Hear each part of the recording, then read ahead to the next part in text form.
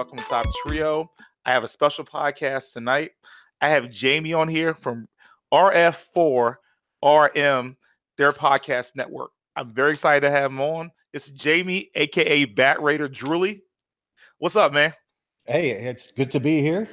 Glad to be on the show. I mean, you and I have talked for a while. This is kind of our first true vocal interaction, and I'm excited to be here. And I don't know how special I am, but I'll take it.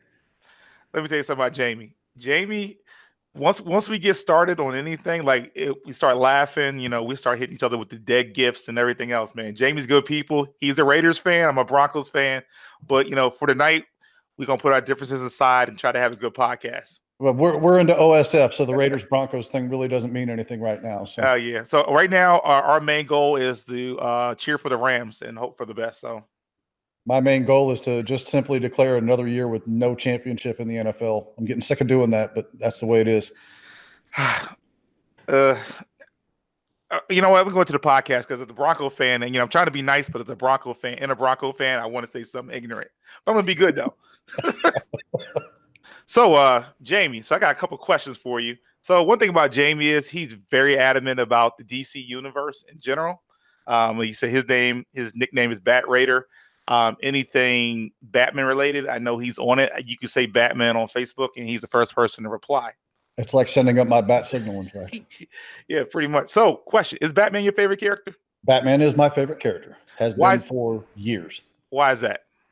Well, I mean, I grew up loving superheroes as a small kid. I watched the Hulk show at my grandparents' house. My parents would go out. I think it was Friday nights. I'm pretty sure it was on, CBS maybe. And, I'd watch the Hulk show, the Bill Bixby Hulk show over at my grandparents' house every week. And, back then in syndication, you'd have the George Reeves Superman black and white TV show and the Super Friends cartoon and the Batman 66 show.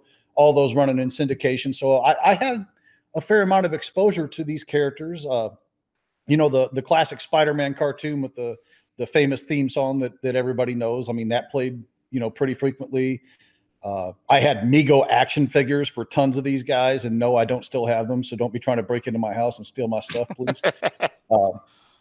I've always been into superheroes and Star Wars like that. Okay. Superhero Star Wars and like King Kong was my first true love that I can remember.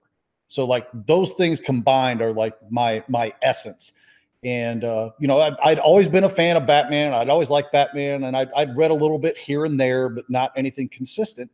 But then after I'd been collecting for a couple of years, of all things, the great debate that still carries on to this day happened because this friend of mine was a huge Batman nut. And, again, I like Batman, but I think at that time I should have been considered more of a casual fan than anything.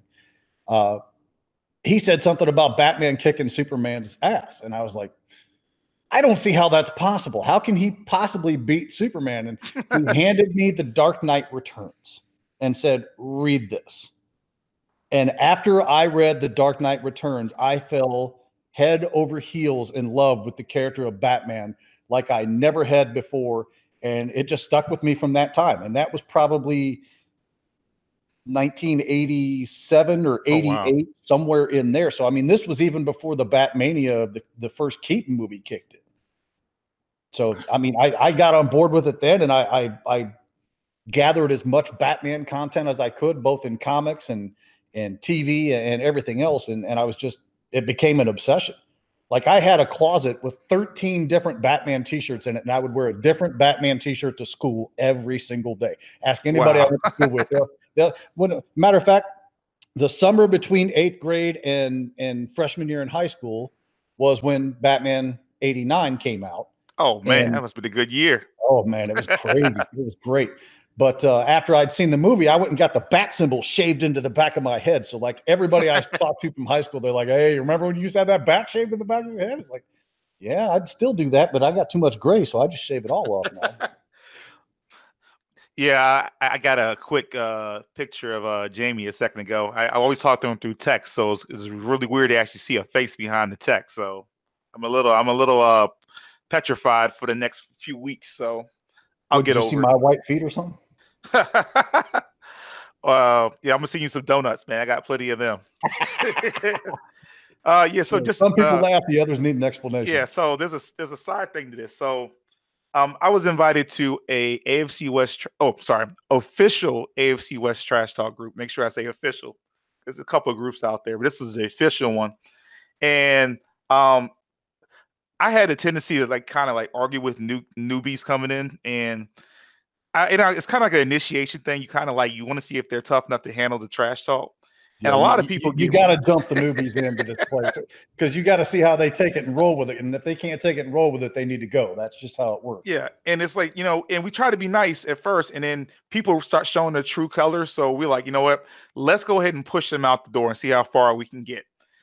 And this guy, I guess I was just asking questions, and he took it upon himself to like continue to talk to me, but he banned all the admins, everybody else in the group, but he just want to talk to me directly and make his directive to make pictures about me by me being fat and having white feet and everything else. So I had a poncho on, I had a sombrero, I was sitting on a donkey. I'm sorry, it's still funny.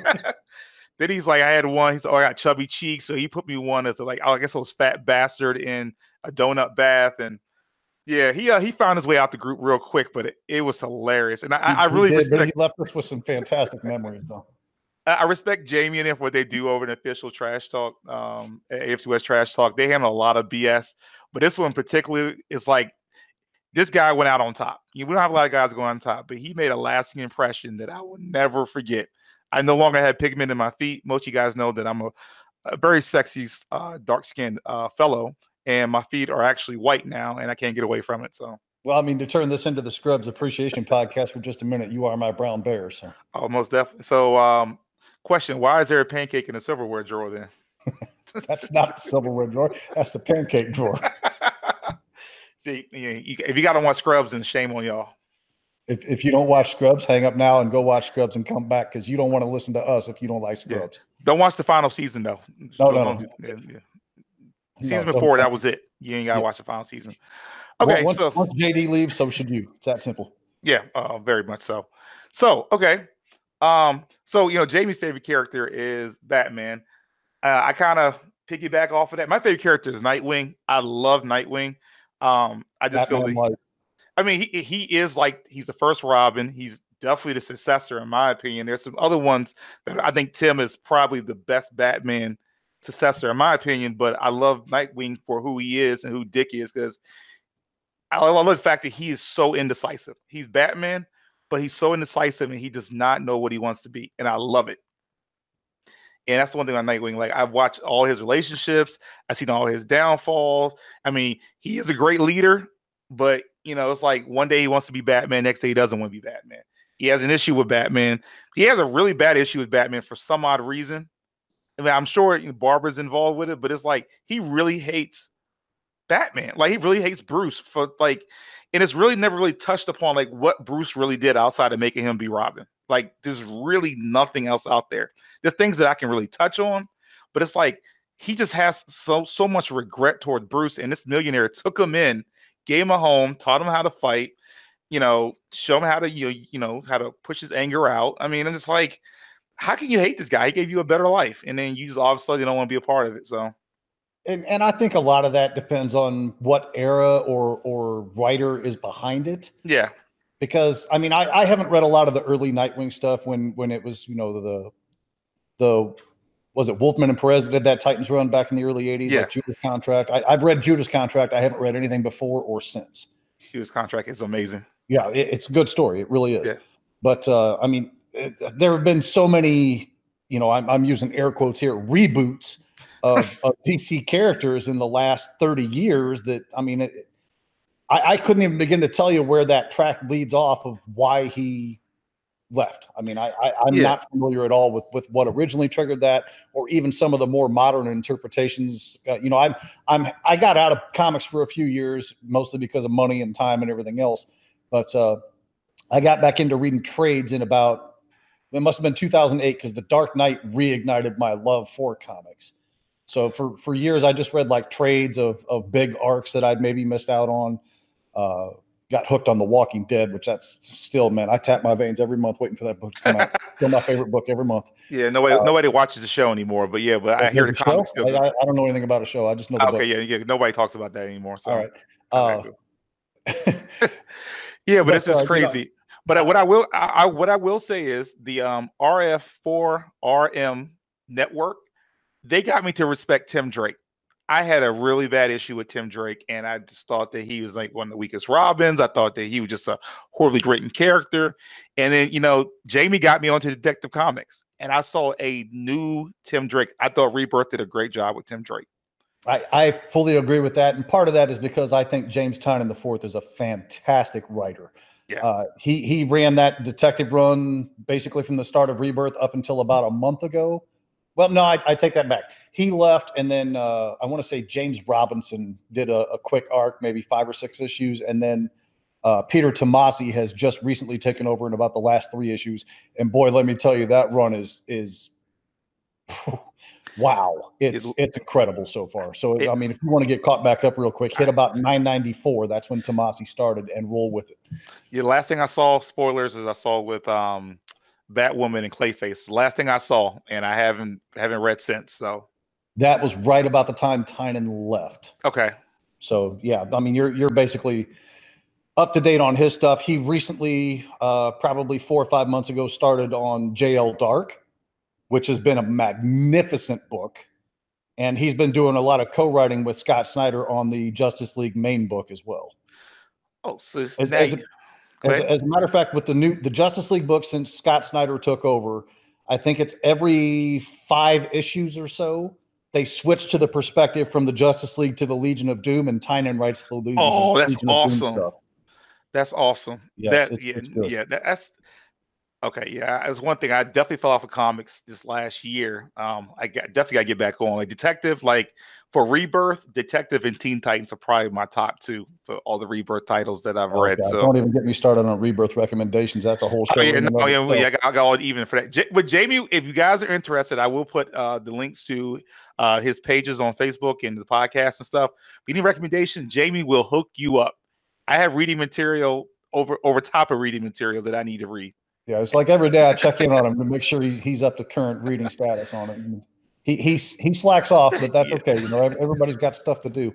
Yeah. But to the Tim Drake thing, though, I got to say, in defense of a lot of us, I'm old enough that, I mean, when I got into reading Batman pretty heavily, Dick was already gone, and Jason was the Robin, and I could not stand Jason. We all got Jason one of the killed. People that called to make him go away. Okay? We all did that. I called the number. I'm partially responsible for his demise, and I'm proud to say it. So the fact that Drake came back around to the Batman mythos as quickly after Jason had passed, I mean, it wasn't very long at all. You knew where it was going immediately. I mean, they weren't trying to be sly about it. And then he just kind of, fairly quickly developed into, the next Robin. And I think that he became a part of so many fans' soft spots because he was more like Grayson than he was like Todd. And most of us reading at that time really could not stand Todd. Most of the people that called that number to save Robin's life were just people who didn't want Robin dead. They didn't even understand who Jason Todd was. It was just one of those things. Like people got mad when Superman died in 1992. You can't kill Superman. It's like, when was the last time you read a Superman comic? 1968. Sit down and shut up. You don't get to say here. Man. So, it was, to me, I guess I should only say I'm speaking for myself here, but to me, that's why I appreciated Drake, was because he was such a drastic improvement over Todd. Now, Todd has since become a much better character as Red Hood. I will certainly concede that. But as Robin, he was horrible. Horrible. And I think, the issue, I like the way DC's going with this, because it's just like, when you look at Dick Grayson, in a sense, like his Robin is so well renowned, and it's really hard for anybody to come up, kind of like Batman. Everybody is, a lot of people have like worn the mantle, but there's only one Bruce Wayne. And like with, Robin, it's like, it's really hard to be like, this boy, Dick Grayson, was the original Robin. This is the one that everybody grew up with, everybody knows. And then you start bringing in all these other counterparts. And I mean, that's how I respect him, because I'm just like, I thought he was a cheap knockoff. And then, Detective Comics really gave him his own area to grow as a character. And he really came out of Dick's shadow. And that's the one thing I really appreciate. So, but yeah, I know you brought up Zack Snyder. So this is another topic that I would love to get your viewpoint on. Yeah. Jamie is he loves the DC extended universe, DCU, whatever it's called. More or less, if it's got DC in front of it, I'm pretty much a fan. Anything DC. So right now, this is the state of the movie universe. A lot of things has happened. We actually got some news today. But Jamie, give me the state of from your opinion, what the DCU is at currently. I think they're making steps in the right direction as far as general audience appeal. I mean, Aquaman certainly is making the case for that. I mean, the thing's well north of 300 million domestic. It's north of $1 billion. It just this past week became the highest grossing DC live action film ever released in theaters, beating The Dark Knight Rises, which is both a happy and sad moment for me. Yeah. But I mean, it's proven success. Wonder Woman, couple of years ago, basically kind of did the same thing, and her domestic box office was like insane. 414, 412, 414, something like. Look, we do these shows on our podcast network, Real Fans for Real Movies, Holy Backcast, all these other ones. And every year for Real Fans for Real Movies, we do a summer box office preview, and then we do a summer box office recap. And during the preview, we make our domestic box office predictions. And that year, I said Wonder Woman was going to make $410 million domestic. And everybody else on that show laughed me right off the microphone. They're like, you're insane. This thing will never crack 250, blah, blah, blah, blah, blah. So, that movie became the little engine that could. Every day I'd check Box Office Mojo, and every day it was that much closer. And I was like, go, girl, go. And, I wound up, that's the only box office prediction I've gotten right in like 5 years of doing this. So I'm not patting myself on the back for anything but that. But that was a crowd pleaser. Most people generally, obviously general audiences accepted it. You don't make that kind of money on a movie if general audiences are not pleased with the product. And Aquaman was the same way. Yeah.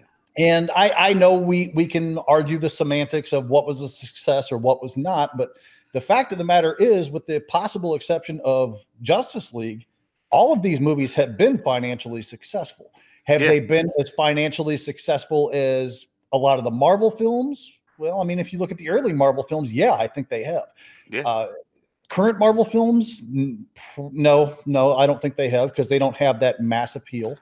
But to say that they haven't been financially successful, I think Man of Steel did, I want to say like 600 million globally. Yeah. That's not like gangbusters, but it's not a failure. No, not by far. No, financially. Now, critically speaking, it is a whole different matter on these films, because they've taken so much flack. And I didn't want to believe at first that there was any kind of bias against these movies, but as time has gone on, and I see more and more of these bloggers show up in the internet. They know anything that has a DC tag in front of it is going to draw attention, positive or negative. And they know the negative draws even more attention to what they're doing. So, I mean, the stuff gets firebombed. And you know what? Some of these people have legitimate opinions, and they don't like it. And I get that, because these Man of Steel, Batman v Superman, those two especially, Suicide Squad to a similar degree, but not quite as much, because that one was gangbusters on the box office as well. Yeah. These movies are very polarizing, and it's almost split down the middle as far as who likes them, who doesn't. Yeah, I get that. The Man of Steel took a different approach, and Batman v Superman, instead of trying to course correct, they doubled down on that approach. So fans that came out of Man of Steel feeling less than excited about it came out of BVS going, well, screw these guys. This is just what they're going to do with the whole universe. This isn't what I want. Now, some of us appreciated it. Some people did not. But it's I don't know. It's crazy. But I think having Walter Hamada take over for the DC films was a stroke of genius, because this guy can maintain a budget and just, I mean, he can oversee everything and make it profitable. Like the word on the street right now is the Birds of Prey film is going to have I think it's about a $68 million budget. Oh, okay. This movie could very well the first week be on the profitable black side of that. I mean, Yeah. it's not going to take a lot unless that thing is a complete can of crap. I don't know your language policy, so I'm trying to be a little bit. I mean, as long as you don't use the F-bomb. So with the F-bomb, we give out one card a season. So if you want to use the F-bomb, you got to state them using the F-bomb, and then that's your one card for the season. I don't mind shit, damn, and all the other stuff. So. All right. I'm trying to behave because I try to keep things PG-13 as much as possible. That's cool. But now I lost my train of thought. What was I saying? You were talking about Birds of Prey. Birds of Prey, yeah. So unless this thing is a complete can of crap, I don't see any way that's not going to be hugely successful financially. Critically, I mean, flip a coin on that at this point. But the Joker film, the cast for Birds of Prey, man. Good. Oh my God, that cast looks so good. I mean, those. I mean, you can call it again. I'm using them air quotes again. I know that's good for radio. The teaser that dropped a couple days ago for had the internet in a tizzy. And, my boy Andy that I do Holy Backcast with, he said, well, you can almost guarantee that spy photos are coming tomorrow because if they release this costume test stuff that they did, that means they're going to be shooting outdoors. You watch. And sure enough, the next day, like clockwork, just like he said, here comes all those photos out of Margot Robbie and the guy that's playing Victor Zsasz and all that other stuff. So, that cast I think is solid. I love Mary Elizabeth Winstead as Huntress. That is a perfect role for her. The Journey Smollett Bell, I think her name is. I don't know her from anything, but I think she looks great so far from what I've seen. Yeah. So we'll see what comes out of that. But they got that. They've got that Todd Phillips Joker movie, which is completely out of continuity. I understand that. This is a $50-60 million movie. Again, not going to be very hard to recover a budget like that. Not at all. And this is, Andy and I have talked about this on our show, and I'll certainly express it here. Not every superhero movie needs to be a $250 million high scale special effects epic. It simply does not. Sometimes smaller is better. Like there was months ago rumors about the fellow that did the Raid films doing a Deathstroke movie. Yeah. This is a $60-70 million movie easily. Yeah. I mean, there's no reason in the world the movie should be higher than that. And I got excited as can be about that because that appeals to me. A Deathstroke movie doesn't need to be a special effects CGI fest. I mean, for the record, I know this is probably never going to happen, but the end of what was it, Justice League? Mm-hmm. Well, when they showed they hinted at the Legion of Doom.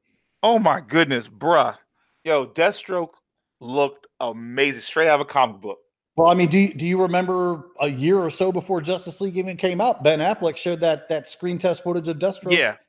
It was like a costume test. And I saw that and I about fell out of my chair.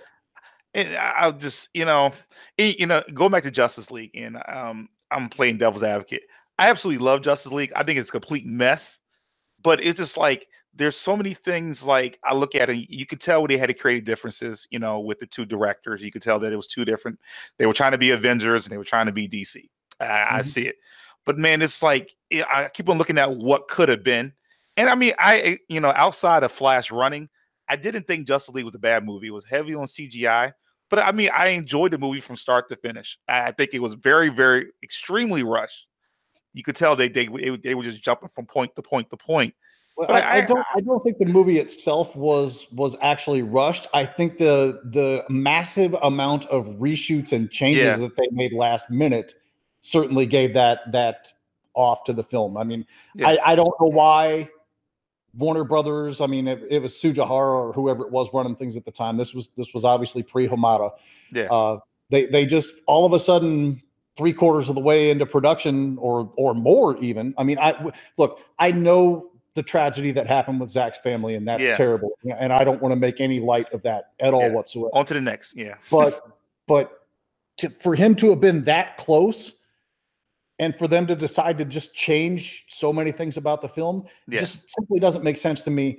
And of course, we've got the whole, hashtag release the Snyder Cut movement out there. And you know what? People, do your thing. I'm not holding my breath that that's going to happen anytime soon. I know people out there claim to have information and whatnot, and I've heard things myself behind the curtain. So I know this particular thing exists in some form or another. I just don't know how quickly they're going to put it out there for general audience consumption, home video, whatever the case may be. So that's beside the point. Yeah. My point is, for Warner Brothers to be behind Zack Snyder. I mean, I had heard he was like the 4th or 5th choice to do Man of Steel. He wasn't even top tier choice for them to do Man of Steel. And he did the movie, and the movie sat on the shelf for the better part of a year before they even released it. And then they gave him basically full control of Batman v Superman, and he did what he was going to do with that. And then Ben Affleck came in and said, yo, if I'm coming in to do this, I'm bringing Chris Terrio with me. And Terrio overhauled Batman v Superman. So look, I know people want to point the finger at Snyder for this, but this ain't all on him, guys. And people have seen the Snyder cut for B versus S, and it really paints a totally different picture. And it's a more complete film. It's the clarity. Like, I was like, wow, I'm like, this makes sense now. I'm not lost anymore. Like, it's a more complete film, and it absolutely paints a better picture of Superman's character arc for the entire story. Because that's what happened. They were trying to build Batman so much and make him party and everybody else to where Superman was a second thought. And then I saw the Snyder cut, and I was like, okay, Soups. Okay, I understand now. Okay, I see we're on the same page. I see what your motive is. Yeah. But then, Justice League, Snyder had an idea to do a 2-part Justice League story. And of course, we've heard rumblings of what that was going to be with, Apocalypse and Batman dying at the end and all that other stuff, which, that to me sounds very intriguing. Yeah. But they decided, to change that around too. And I don't know how much involvement Terrio or whoever else, had in that. So they let Snyder revamp it kind of under his own vision. But then at the last minute, they decide they're going to pull that rug out from underneath him and then change everything. Here's the problem I have with this. Yeah. If you didn't want him to do it this way, you should have got rid of him after Man of Steel. Agree. I totally agree. If you're going to let the guy carry out that vision, Justice League was essentially, the end of that phase of the DC movies to make the Marvel parallel, which I hate doing, comparing the two companies, because they're to totally me, apples and oranges for the most part. And I like more Marvel than I don't, so please don't take this as me dissing Marvel. I'm just a DC guy. That's just how it works.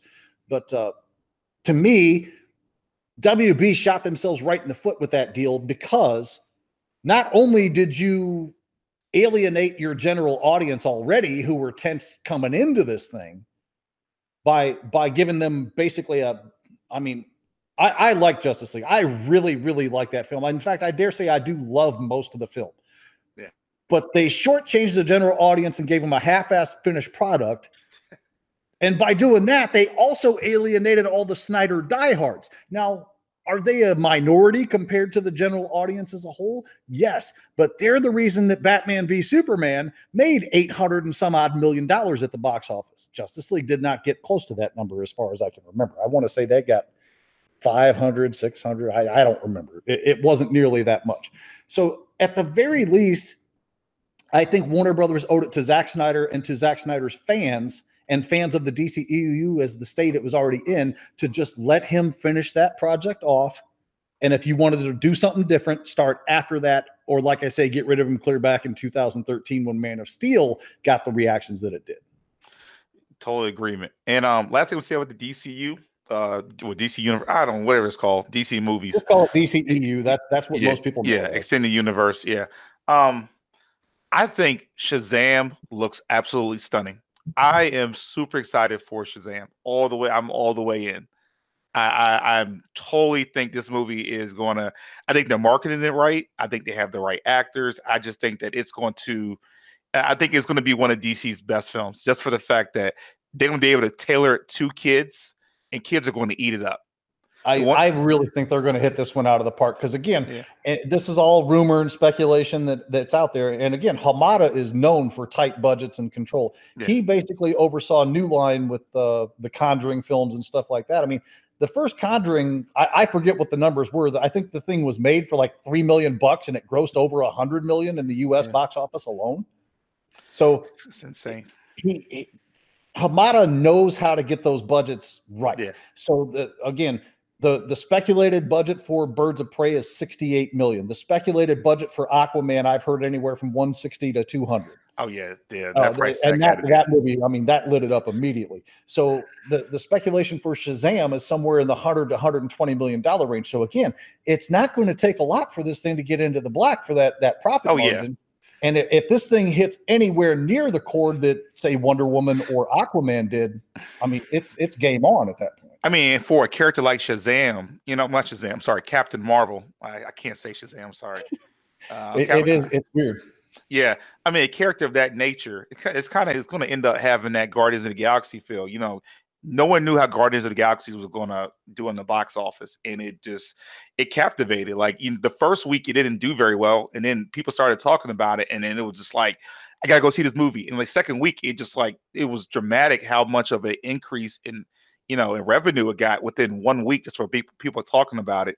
And one thing about Shazam is the actors in general. I mean, everybody loves these actors. The little boy who's playing Billy Baston my kids watch him on a show called Andy Mack, and they're like excited to go see him. Like, so they don't even know anything about Captain Marvel or Shazam or whatever, but they're excited to go see this kid. So, I mean, like, they're really going to tailor the kids. And my daughters are 11 and 7, and they're like, I want to go see him in the movie, It's amazing how that works with those kid show actors getting into a feature film and whatnot. Yeah. Or even another level of television, because my daughters got into Black Lightning because of what's her name, China Ann Phillips. Oh yeah, because she was on some Disney or Nickelodeon show that they watched, and that's why they got into Black Lightning, and now they watch it every week with me. So yeah, I watched her grow up since she was like 4 or 5 years old. She used to be on some Tyler Perry show years ago, and I've watched her grow as an actor. And I'm just like, I'm so happy for her. Like, I mean, she does an amazing job on Black Lightning too. So everybody does an amazing job on Black Lightning because it's an amazing show. Yeah, except for Khalil, he can't act very well. But everybody, Black Light is a whole nother discussion. I don't want to get started. It's okay because Tobias has his back. Yeah, he does. That's I'm going to say on Black Lightning, and then I'm going to move on. I still maintain Tobias Whale is the best villain going in any medium. Oh, going for comic.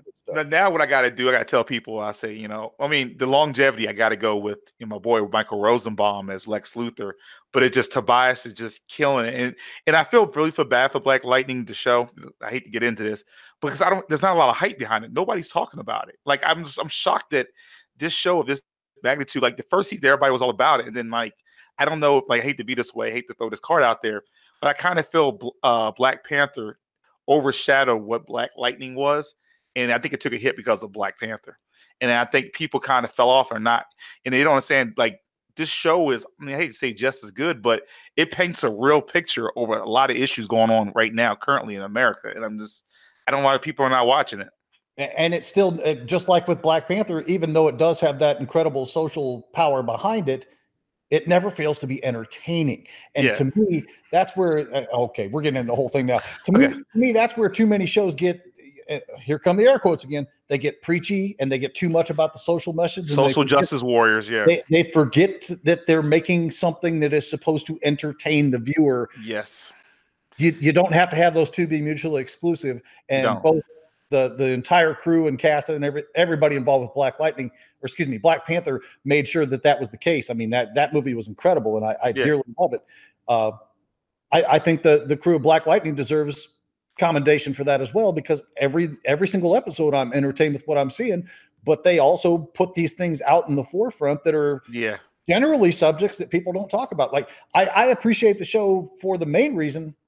Not only do I find it entertaining and love the characters and the stories that they're telling, but that show and Supergirl both have brought up subjects that Supergirl's really, it would be difficult for a parent to have this conversation with their kids. But when that thing gets out in a pop culture item and the kids are interested in paying attention, they want to start asking questions about that. And it makes that conversation easier when you have that transition to go off of versus just having a cold conversation with the kids about subject matter like race, sexuality, and all those things. So for me, these shows are great that I can watch them with my kids, because if they have questions, I'm happy to have the discussion. I think Blackish is another one that's incredible at doing that very same thing. That show has never failed to make me laugh, and the social message that it delivers is constantly very powerful. I mean, I would almost say that show is a half-hour drama with a lot of comedy mixed in versus and that's the thing, like, and that's why I tell a lot of, and I'm a parent, of course, I know there's other parents listening. Would you rather you had those discussions with your kid as they watch something instead of somebody else preaching that to them? Like, if they have a question about it, they can ask you. I mean, I would want to be forthcoming and let them know of these issues that are currently ongoing that they're going to face at some point in their life, and discuss it with them, proper ways to handle it, things they need to be aware of.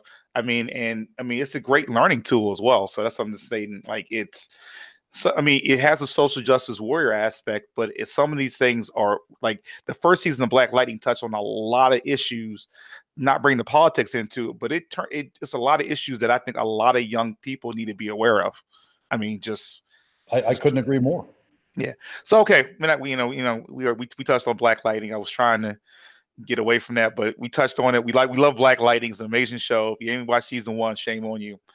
And it takes me into my next discussion, because Black Lightning was amazing in this show as well. Young Justice. So we got about 10 minutes left, and I want to get your opinion on this season of Young Justice.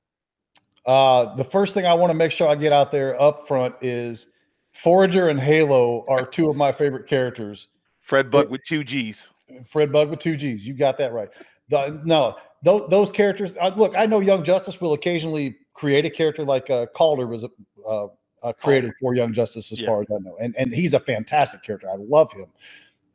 I thought Halo and Forager were created for this show, but a friend of mine, Jay Yaws, he hosts the Comics Now podcast, which is great. If you want some comic news or any of that stuff, those guys are on point. I would certainly recommend checking them out. They're very knowledgeable. Love those guys. But he's like, Forager, you mean this guy? And he sent me a picture, and I clicked on the link, and it turns out that Forager was, I guess he was known as Bug as well, was created by Kirby for his Fourth World stuff back in the day. Yeah. So I was like, oh, wow. So then I was like, well, I wonder if Halo was an early character too. So I went searching for her, and she was around also, but she was a completely different character. I mean, like not even close. Blonde hair, blue eyes. Yeah. They've certainly taken liberties with her, and probably for the better, no doubt, because she's a great character on the show as well. Overall, this season, I've been extremely pleased, because they've followed that pattern of they can tell that long form story and make you feel involved in that. But every single episode can pretty much stand on its own and be its own thing to be enjoyed for that episode alone. They do things with characters that I don't even give a crap about, like Lobo. I've never even given a damn about Lobo. I can't stand him as a character, because usually he was like Deadpool before Deadpool even came around. He was just, gruff and comedy and just, I mean, he was just a silly character. And I think if somebody someday would come around and maybe there's an arc out there I haven't read where he is more of a taken seriously character, and I could appreciate him more. But Young Justice, they make a Lobo that I'm into. I mean, he's only showed up a couple times, but when he does show up, I'm at full attention, because I love how they portray him. So the way this show does character work is so commendable to me, because so many animated shows, especially, they don't take that time or effort to put into the characters. And that's what sets this one apart from so many others, is the characters are the first and foremost priority, and then the action and everything else comes around with that. Yeah, and I've been honest agreement. The great thing about this show, like you said, it's the character. Like me going into when Young Justice first came out, and I was like, oh, cool, look, it's Dick Grayson and he's Robin. I'm so excited. He's going to be one leading the team. And I totally got blindsided by the Calder thing, and Aqualad. And I'm like, yo, it should be Dick. Like, and over time, I'm like, yo, this dude is a really good character. He ended up becoming Aquaman. But I was so happy with Outsiders to watch Dick Grayson be Dick Grayson. This is one of the best Nightwings that I've seen animated. Like, I like the one in the Batman animated series. They did a really good job with Nightwing. They did a really good job with Dick Grayson. the latest movies like Justice League versus Teen Titans and Bad Blood, I didn't really care for him. He was all right. But like right now, like this current season, like I'm like, yo, this is Nightwing. This is the Dick that I know. Like, that's really bad to say, but his name. I wasn't going to make that comment today. I was waiting for you. I'm sorry. Now they call him Rick Grayson. That's so stupid. But well, I mean, they're trying to revamp the character again. But yeah, I was so happy to see him being a leader, being who he is, trying to make decisions, and he was like totally. I mean, I felt so in love with his character. Like one of my favorite episodes. There was a lot of great episodes, but the episode he was in with the Harper family, I thought that episode was well written. I thought it was perfect. It showed all of them in their greatness. I thought Nightwing was done pretty well. I mean, Dick was done pretty well in that one as well. And I was just like, this show, like an episode like that, you wouldn't think that type of episode would be in something like this. And it was so well done. I laughed. I felt for the characters. I'm like, my boy, William Harper now, aka Clone Roy, was just so well done in that episode. And I'm sorry. The armored truck episode you're talking about, right? Yeah, the one when he had them on like the protective service. They had to walk and they had to face was it Brick? First things first, that episode was hilarious. Yeah. And I'm not typically a guy who gets really into like humor heavy stuff. Yeah, neither am I. That episode to me was hilarious, but I'm also fair. Now these episodes tend to run together for me because I watch them in blocks of 3 every week. Yeah, when they're released. But I think that was also the episode where Zatanna had the meeting with Dr. Fate / Zatara. Yeah, and wow, I mean, you go from laughing your butt off at the whole armored car chase thing to we are here for this. We're here for this part. Lord. Yeah, that was. And that's the one thing about this show. Like I have an emotional roller coaster. So many parts. They try to be funny, then they get real serious. They have to be funny. Then I gotta sit there and watch the dramatization of some things.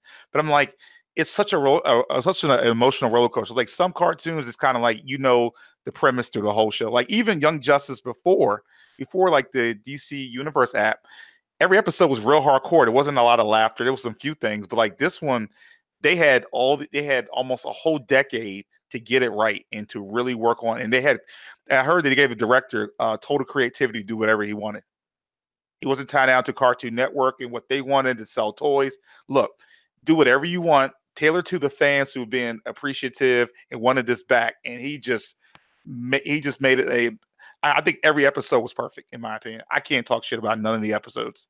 I don't have any real complaints to levy against this show in any season, especially not the current one. And the high praise that I always tend to give to Batman the Animated Series, especially the better written episodes, is I can't believe how much material they cram into a 22-minute time slot.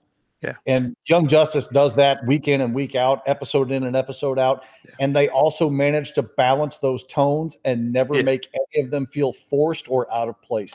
And never. To me, that is amazing that they can do that, especially in a 22-minute time slot.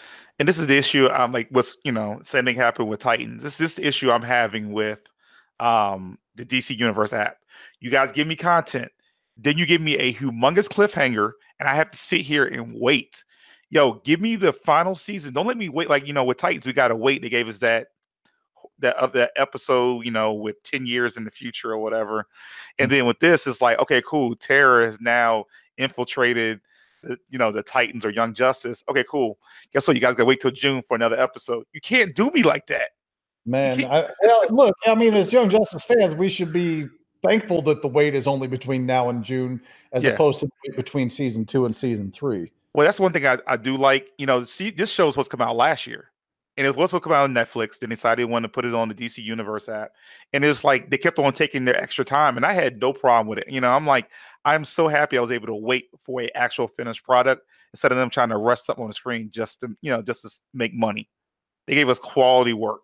Absolutely. Yeah. And that Titans thing, there's all kinds of speculation going on there. They have indeed already filmed that final episode of that season. Thank goodness. So now the speculation rolls in. Are they holding that for the first episode of the second season? Or are they completely redoing what they were going to do? So, I mean, We're going to have to wait an eternity to figure it out. But because what I could see them doing is kind of what you're saying, piggybacking. I could see them starting a brand new season. Everything's in play, and they do a Arrow thing where they do flashbacks, and then they come into fruition, like maybe the last episode or what really happened. I could see that happening. I hope that's not what happens. I hope it's not either, because I hate that. But I've seen it with too many. I've seen it with Arrow too many times, and it makes me sick. But I could really see them doing that. Arrow got the dubious honor of being the very first DCCW show I dropped. I quit on it the week before the crossover episode happened. Then I watched the crossover episode, and I haven't watched another episode since. And I'm okay. I'm good. I think that show has essentially run its course. The characters there are not for me. God bless Mel and what he's turned in for that. But I'm not taking anything away from Mel. He built a whole universe, and he really had the DC TV universe on his back for a long time. And he promoted it. He went above and beyond. He got people involved. And that guy genuinely loves his fans, which to me is the utmost praise I can give a celebrity. Yeah. I mean, so. But yeah, man. Hey, Jamie, thanks for coming on, man. I really appreciate your time, bro. No, it was a good time, man. Anytime you want to get together and do this, it's fine with me, because talking about DC stuff will never run out for me. So what I'm going to do is I'm going to try to catch up on the Detective Comics, and maybe we'll do a follow up, and we'll do our rundown over Detective Comics over the run since Rebirth started. Look, I'm going to submit to you right now.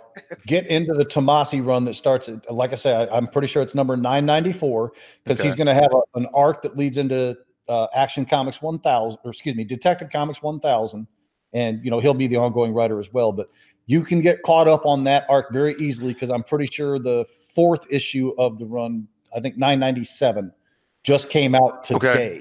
Okay. So 4 issues to catch up on, simple reading. And I promise you won't be lost. And I promise you will love this. Okay. One last thing I got to ask you, because this is really important information. I left off on Rebirth Nightwing when he found out that his girl wasn't pregnant. And he was kind of figuring out how Dick was trying to figure out what he wanted to do with his life. Has it got any better? Because the last great thing that happened in that comic was Raptor. And once Raptor left, I don't even get it anymore. Yeah. Nothing else is going on. It's still bad. No, it's not good. This is why you get the whole Rick Grayson shot to the head thing now. They're trying to overhaul the character. They're doing the same thing with Red Hood, and unfortunately, it's completely unnecessary, because Red Hood was going strong when they broke that group up. So damn, man, it just it's like I don't like Nightwing in Titans, the comic book. I don't like him in his own comic book. I'm like, it wasn't a really good arc, but I like Nightwing in with the Night of the Monsters in Detective Comics. Yeah, I didn't care for the arc, but I mean, he did all right with it. Yeah, he did all right. I mean, it sucks that he got transformed and stuff, but I thought he held himself pretty well, and I was like, they just cannot write my character. Like, I haven't seen a good run for Nightwing. It's always like the first few issues are really good, and then they just don't have an answer, because I guess this is the part I hate. He's always stuck in Batman's shadow. Yep. And that's the sad part. Like, he cannot exist without Batman. Nobody knows what to do with him. That's really the sad fact. Is I think Aquaman suffered through this for years too, until Dan Abnett came along. I don't think anybody knows what to do. Well, that's not fair. Aquaman, Jeff Johns really did a killer run in 52 from what I've read so far. Oh, New 52 Aquaman is amazing. Dan Abnett's run in Rebirth, which his run just ended last month. Okay. Has been extremely good too. But anyway, the point being, I think Nightwing's just a character that nobody really knows what to do with. You can't get, and this is not to disrespect comic writers out there, because I know these guys are turning out work that I could never hope to. Yeah. But you can't get an A-list guy wanting to write Nightwing, because they don't know what to do with him. Yeah. I mean, and I give them props. The first maybe 10 issues of Nightwing was absolutely stunning. I was so happy, because I hate what happened in New 52 with Nightwing, and I was like, I'm done with this. Like, they keep on dogging my boy, and then I watch Nightwing and I read the comics and Rebirth. Like, yo, this is pretty good. I'm getting to his character, and then they just did the same thing again that they did in New 52. They just dropped off. He has no good villains. He's not interesting without Batman. The unfortunate truth. Yeah, so that's the sad part. I just I crave for Batman and Nightwing interaction. Like, I love it more than anything else in the world. Yeah, I mean, there's characters out there that I really think have tremendous potential, but they got to get somebody that really is into it and really wants to do something special with the character in order for it to become something special that people really embrace. I mean, I think there's so many characters out there that I am unaware of any really solid runs for, but I think are potentially great characters. Nightwing, and don't get me wrong, I know there's some really good stuff involving Nightwing out there. I mean, Judas Contract, we already mentioned that. Yeah. I know there's good stuff like that, but I mean, I'm talking about solid arcs focusing on that character. For me, I mentioned Lobo, I think would be a great character if somebody would take him seriously. I think Harley could be a great character, but they basically made her into this is my comic book shop guy talking, as he calls her, Deadpool with boobs. Because that's pretty much what her comics have become, or Aquaman. Somebody gave a shit about him and gave him a bunch of popularity.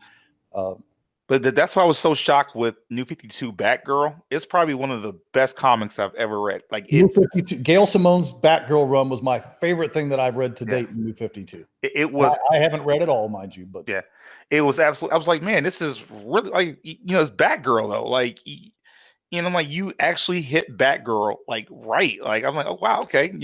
Paints a different picture than what everybody's accustomed to. Her just being a side character. It really touched on her like all points. It's great run. I absolutely adore that run. In fact, that entire run just got dropped on the DC Universe app last week, I think it was. Yeah.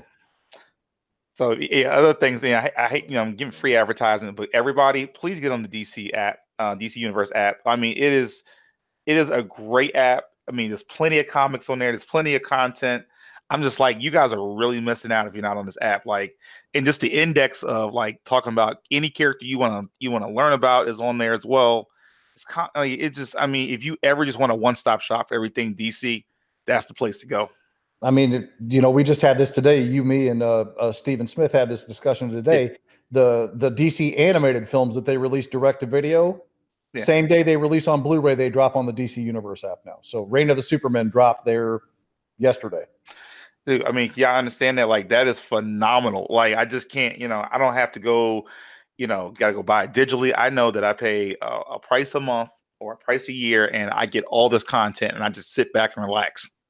Look, I got on that early signing bonus where you got the 3 additional months free and everything else. So my cost comes out to about $5 a month for this.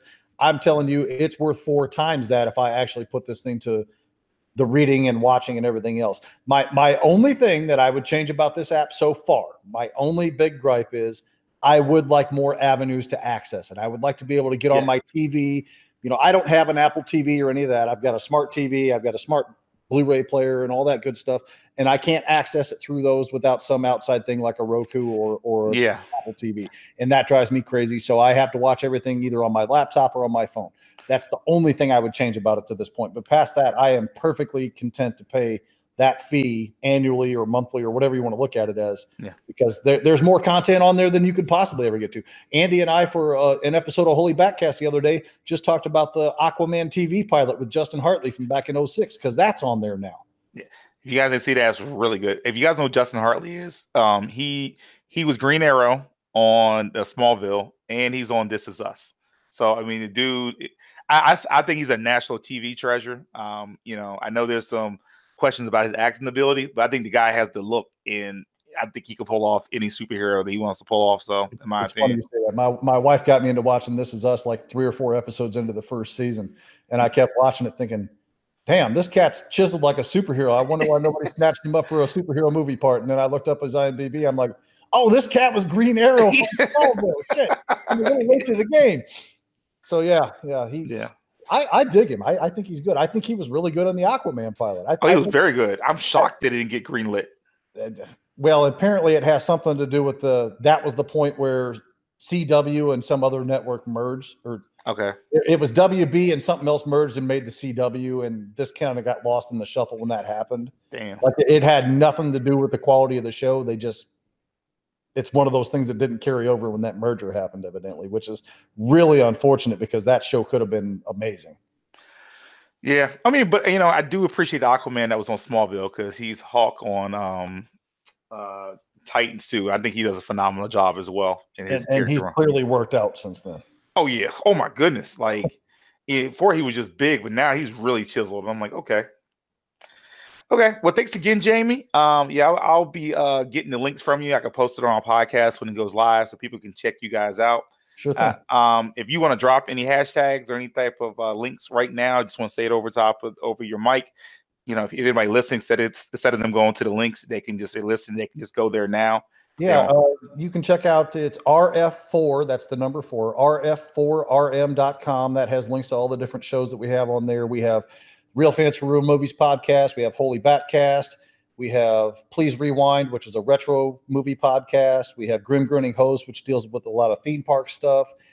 Taking the Bullet, which isn't terribly active, but that was a couple of friends of mine reviewing bad movies, which is hysterical when they do it because they're usually drunk out of their minds. Disorder, which they're reviewing every single Disney animated film in order of release. They just recorded The Lion King today, and it should be hitting podcast feed shortly. That's a fast-growing show that people really love. So we've got those. We've got groups on Facebook, Real Fans for Real Movies.